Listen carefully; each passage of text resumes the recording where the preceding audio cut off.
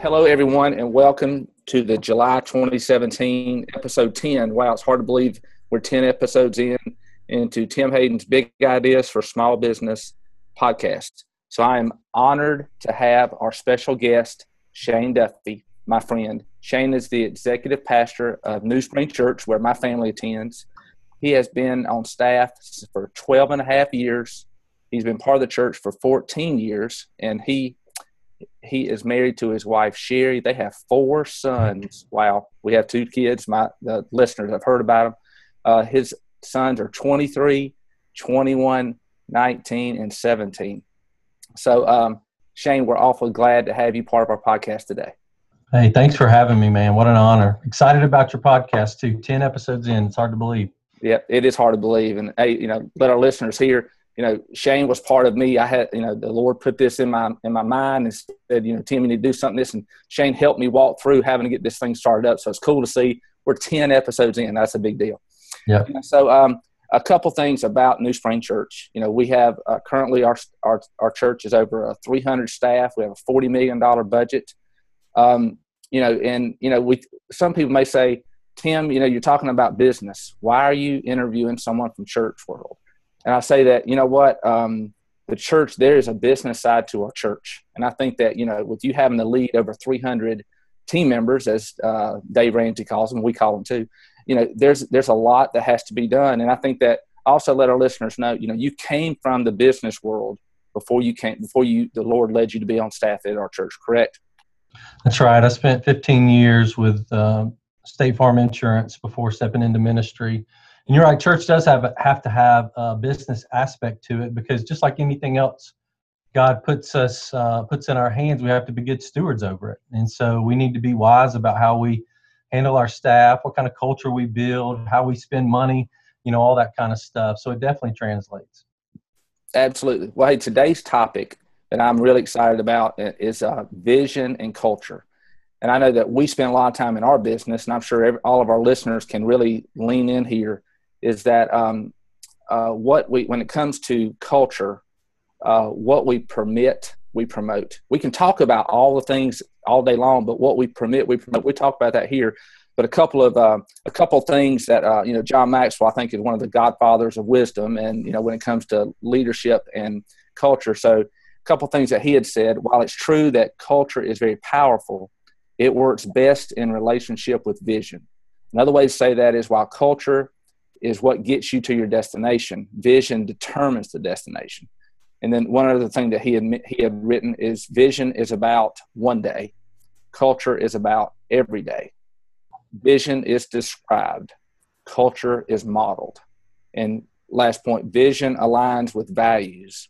Culture demonstrates them. I think that's some real good tidbits of wisdom there from John Maxwell. Yeah, really solid. Yeah. So Shane, my first question for you is, how does vision and culture work hand in hand? Well, Tim, any real vision, life-changing or world-changing vision, will be too big for one person to accomplish it alone. Mm. And so other people will be necessary to help you get where you want to go. And culture is the environment that people work together in to achieve the vision. If we create or allow a culture that's contrary to our vision, or one that's counter to our vision, one that doesn't intentionally cultivate the realization of the vision, then we're never going to get where we're trying to go. Shane, those words of wisdom you just gave us are worth the people listening to this podcast today. I mean, there's so much truth into what you just said. I mean, and as a leader, and me personally, as a leader in our business, I cannot do this by myself. I mean, there is no way in 100 years I could do it. So, I mean, you've got to empower people to, number one, believe in the culture, and then, and see it through. I think the thing that I really work to be intentional on, I want to empower people to make decisions. Yeah. Well, here's the thing: one person can achieve a goal, but it's going to take a team to reach a vision. That's good, man. That is really good. So, as my next question is, as a business leader, how do you cast the vision and then make sure everyone in the organization buys in? Yeah, good question. I think any vision that we think we have should be tested by the people we're asking to go with us. Many leaders, are too insecure to allow their vision to be tested by people who they're trying to lead. But if we'll submit our vision to the team and give them the authority to test it, to ask questions about it, and to offer their input on the direction we think we should go, then those people are going to feel like they own the vision as much as you do. And when you do this, a leader isn't relinquishing their vision, but they're actually refining it. Again, any real vision is going to be too big for one person to realize it alone. And so a servant leader, which is really the only type of leader other people are going to want to follow, at least for the long haul, understands that they don't own a vision, but they steward it. So if there's a gap between the vision and the team, then either the vision is off or the team is off, and one of them has to go. And it's in that situation that a leader has to make a tough decision. Is the vision off, or is my team off, or is my team not right to accomplish the vision? Because without the unity of the vision and the team, again, the vision won't be realized. Man, again, that is the absolute truth. I'm gonna veer off just for a minute, Shane, about testing the vision, because you mentioned that. So let's just say that we've got some small business owners that are out there that are listening to this, and they've got this great vision, and let's say they got a staff of 3 managers that work for them. How can that person really dive in? How can walk through an example, if you will? How can they test that with their team? Because they may hear that, but they may not understand it. Yeah, I think the way you test it with the team, and this goes to the type of culture you're creating in your organization. Are you creating a culture of conversation or domination? And as a leader, I want to be creating a culture where there's conversation. I may be the leader, but really I'm just playing one role on the team. Everybody on the team is necessary. And for many leaders, we may be 1, 2, or even 10 steps away from the front line. And so often what's happening on the front line may not make it up to the leader, and then right vision may not make it down to the people on the front line. So to have conversations around something you think you want to do with your business or your organization, either a new direction or a bigger direction, or adding something or taking something away, I just think it's a really great idea to get in front of your people and say, hey, let me tell you what I've been thinking about. And how does that hit you? And what do you think about it? What holes are in this? What am I not seeing that would apply to our customers or our staff at large, or whatever the situation is? And so when I say test it, what I mean is any leader, if you're prideful enough to think that you've got it on lockdown from the beginning, I'm afraid for you. And so I need help. I want people in the boat with me, just like your team members want you in the boat with them. Mm-hmm. If they're making a decision or doing something in the course of running your business, as a leader, I want the people in the boat with me. I want them to feel like they've got ownership of the things that we're talking about doing or where we're going. Because if I get that, even if nothing changes about the original idea, everybody on the team is going to feel like they own a part of it, like they at least had a voice in it and they were heard. Most of us don't mind being told no, as long as we've had a chance to verbalize our thoughts. Mm-hmm. But think about this. If you hear something and they're told, do this, and don't ask me why, it's just like when your parents would say, just because I said so. Mm-hmm. No kid likes that. Well, no worker likes that either. And so that's what I mean by testing it. Okay. Man, that is, again, a great answer. Actually, I had a follow-up question. I may remember it in a minute because I forgot it. So let me think just for a second, because I think that as you're doing that, let me just throw this out too. That another way to test it is, if you have an idea and you get some conversation around it, find a way to prototype it or run a beta test to see if it gains some traction. Again, you can test it that way too, but I think the primary test is having the conversation. Yeah, I remember what I was going to say. And one thing that I have started doing with my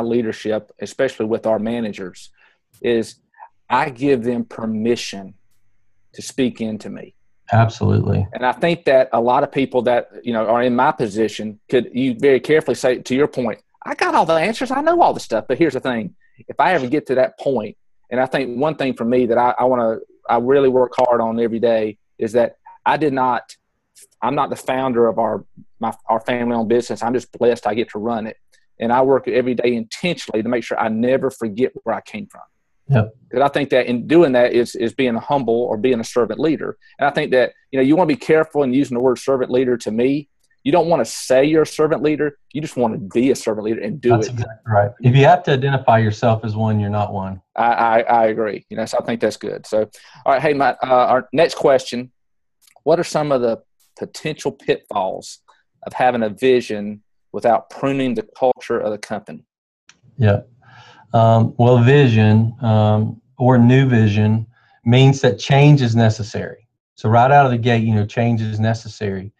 And it could be change in action or process or even attitude in the people. So, it's not necessarily a new process or new people, but some kind of change is going to have to take place when a vision or new vision comes around. So the question is, are we creating a work culture that's ready for change? Are we creating a culture where people are more dedicated to the why than the what? A leader doesn't win when the team just does what he or she wants them to do. But a leader wins when the team wants what the leader wants. Mm. And so it's our culture that creates the atmosphere where no one claims ownership over the what, but they're very deeply committed to the why. And so when we get our teams more attached to what we or they do than the why they're doing it, then you've created a culture of silos and selfishness, not a true team and not real unified support. So the idea of pruning doesn't necessarily mean, it can mean you're cutting things away, but it doesn't mean you're cutting away people. You may be cutting away mindsets. You may be cutting away attitudes. You may be changing a process that somebody created years ago that they feel real pride and ownership in, and that's an okay thing. But if they're so more committed to the fact that that's theirs, the what that they're doing, as opposed to the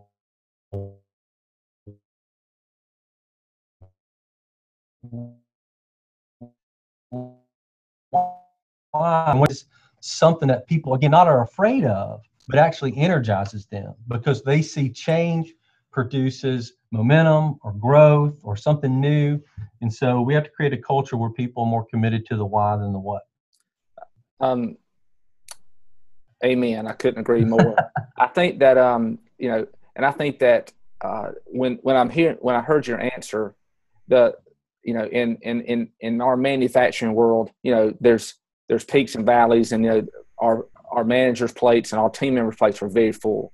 So, and you and I had a conversation a few months ago about margin. Yeah. And I think that, a lot of times that people that are so deep in the weeds on a daily basis, and I'm definitely a vision guy, and I'm vision, but you know what? Again, I can talk. And one thing I've learned as becoming a veteran leader, just because of my age, nothing else. So is that I've got to be careful that if I've got 10 things that are in my mind, I don't need to share all 10 things with our team because I need to share one of them. That's maybe right. Two, but because they're not going to know what direction to go in.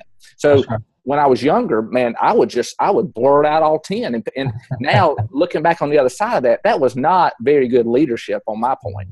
Well, as a leader, you get excited about what you've been learning. It kind of goes, I think, to the next question we're getting to, but it's as a leader, you've digested things, you've thought about things, you've worked them out in your mind, you got all these things you want to do, and then when you get that, get something resolved in your mind, you set that down and you just start working on something else, and before you know it, you're taking that big wheelbarrow load of stuff and dumping it on your team, and they don't know what to do with it. So you're right, man. Time can be a leader's best friend, Yeah. or worst enemy. That's right. And I think, again, I think that as we're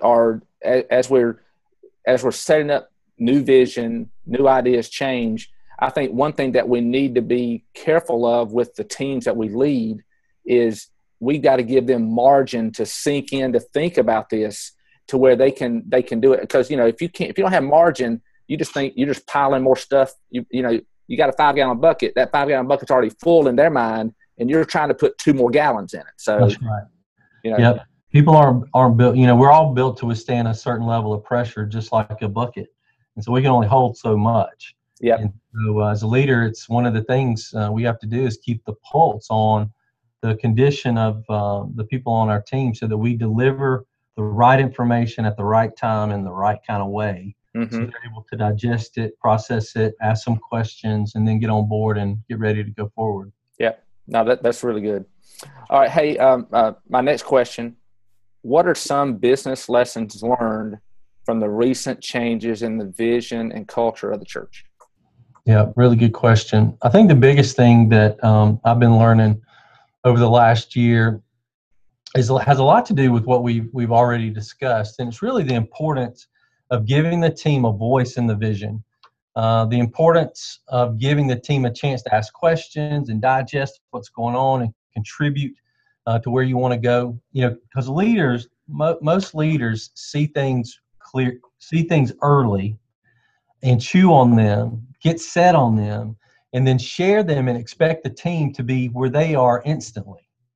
And so it's important to understand, this idea and give people a chance to get on board at the appropriate pace.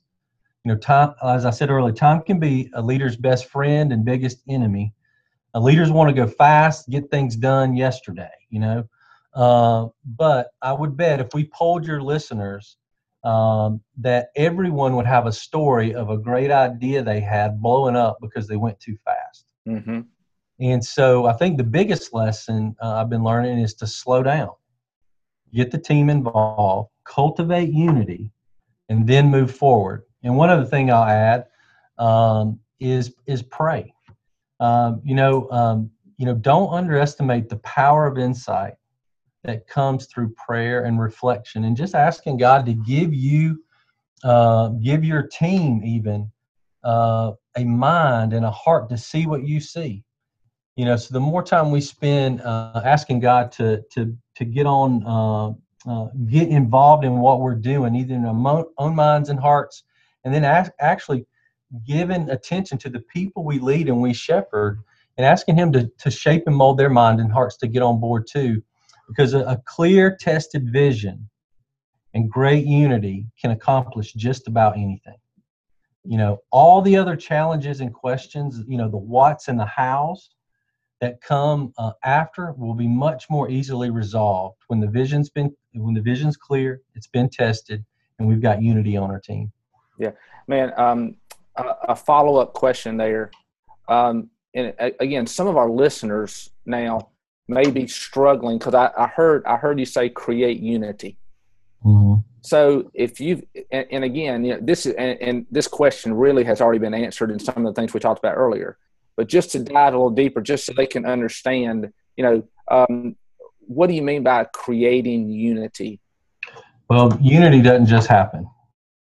And so as a leader, I think our primary responsibility is to find where people aren't aligned and work to get them aligned. And I think one of the best qualities a leader can have is to not expect the people on his or her team to conform to the way that I want to lead. I think a leader's best quality is to learn how to conform to how each individual on the team is best led. I don't expect the people on my team to conform to the way I communicate.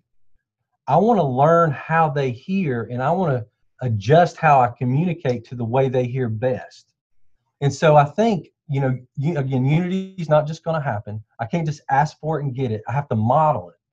And so if I'm diligent about making adjustments on my end to get where they are, then that's going to model for them that on their end, they can make adjustments to get where I am. And in some way, we'll kind of meet in the right kind of space, and we'll have the right kind of culture that allows us to stay aligned. Because as you know,